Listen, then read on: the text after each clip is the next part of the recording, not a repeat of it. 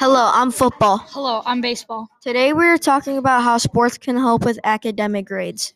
Yes, sports are important to keep up with so you can grow much faster. If you think that it should help with grades too, right? Of course, you need at least some good grades to get into sports. It's really important to have good grades or else you can't get into college or can't play any sports. I agree, football.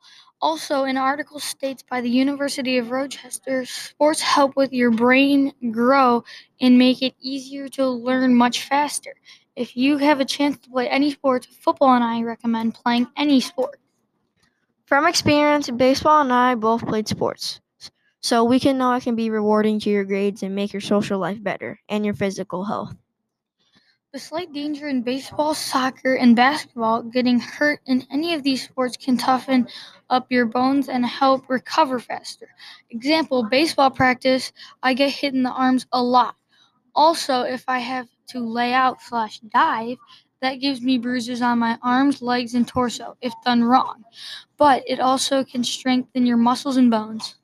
I agree, but also in more contact sports like football and hockey help release some anger in the mind. This is why sports can help with mental and social life. The end.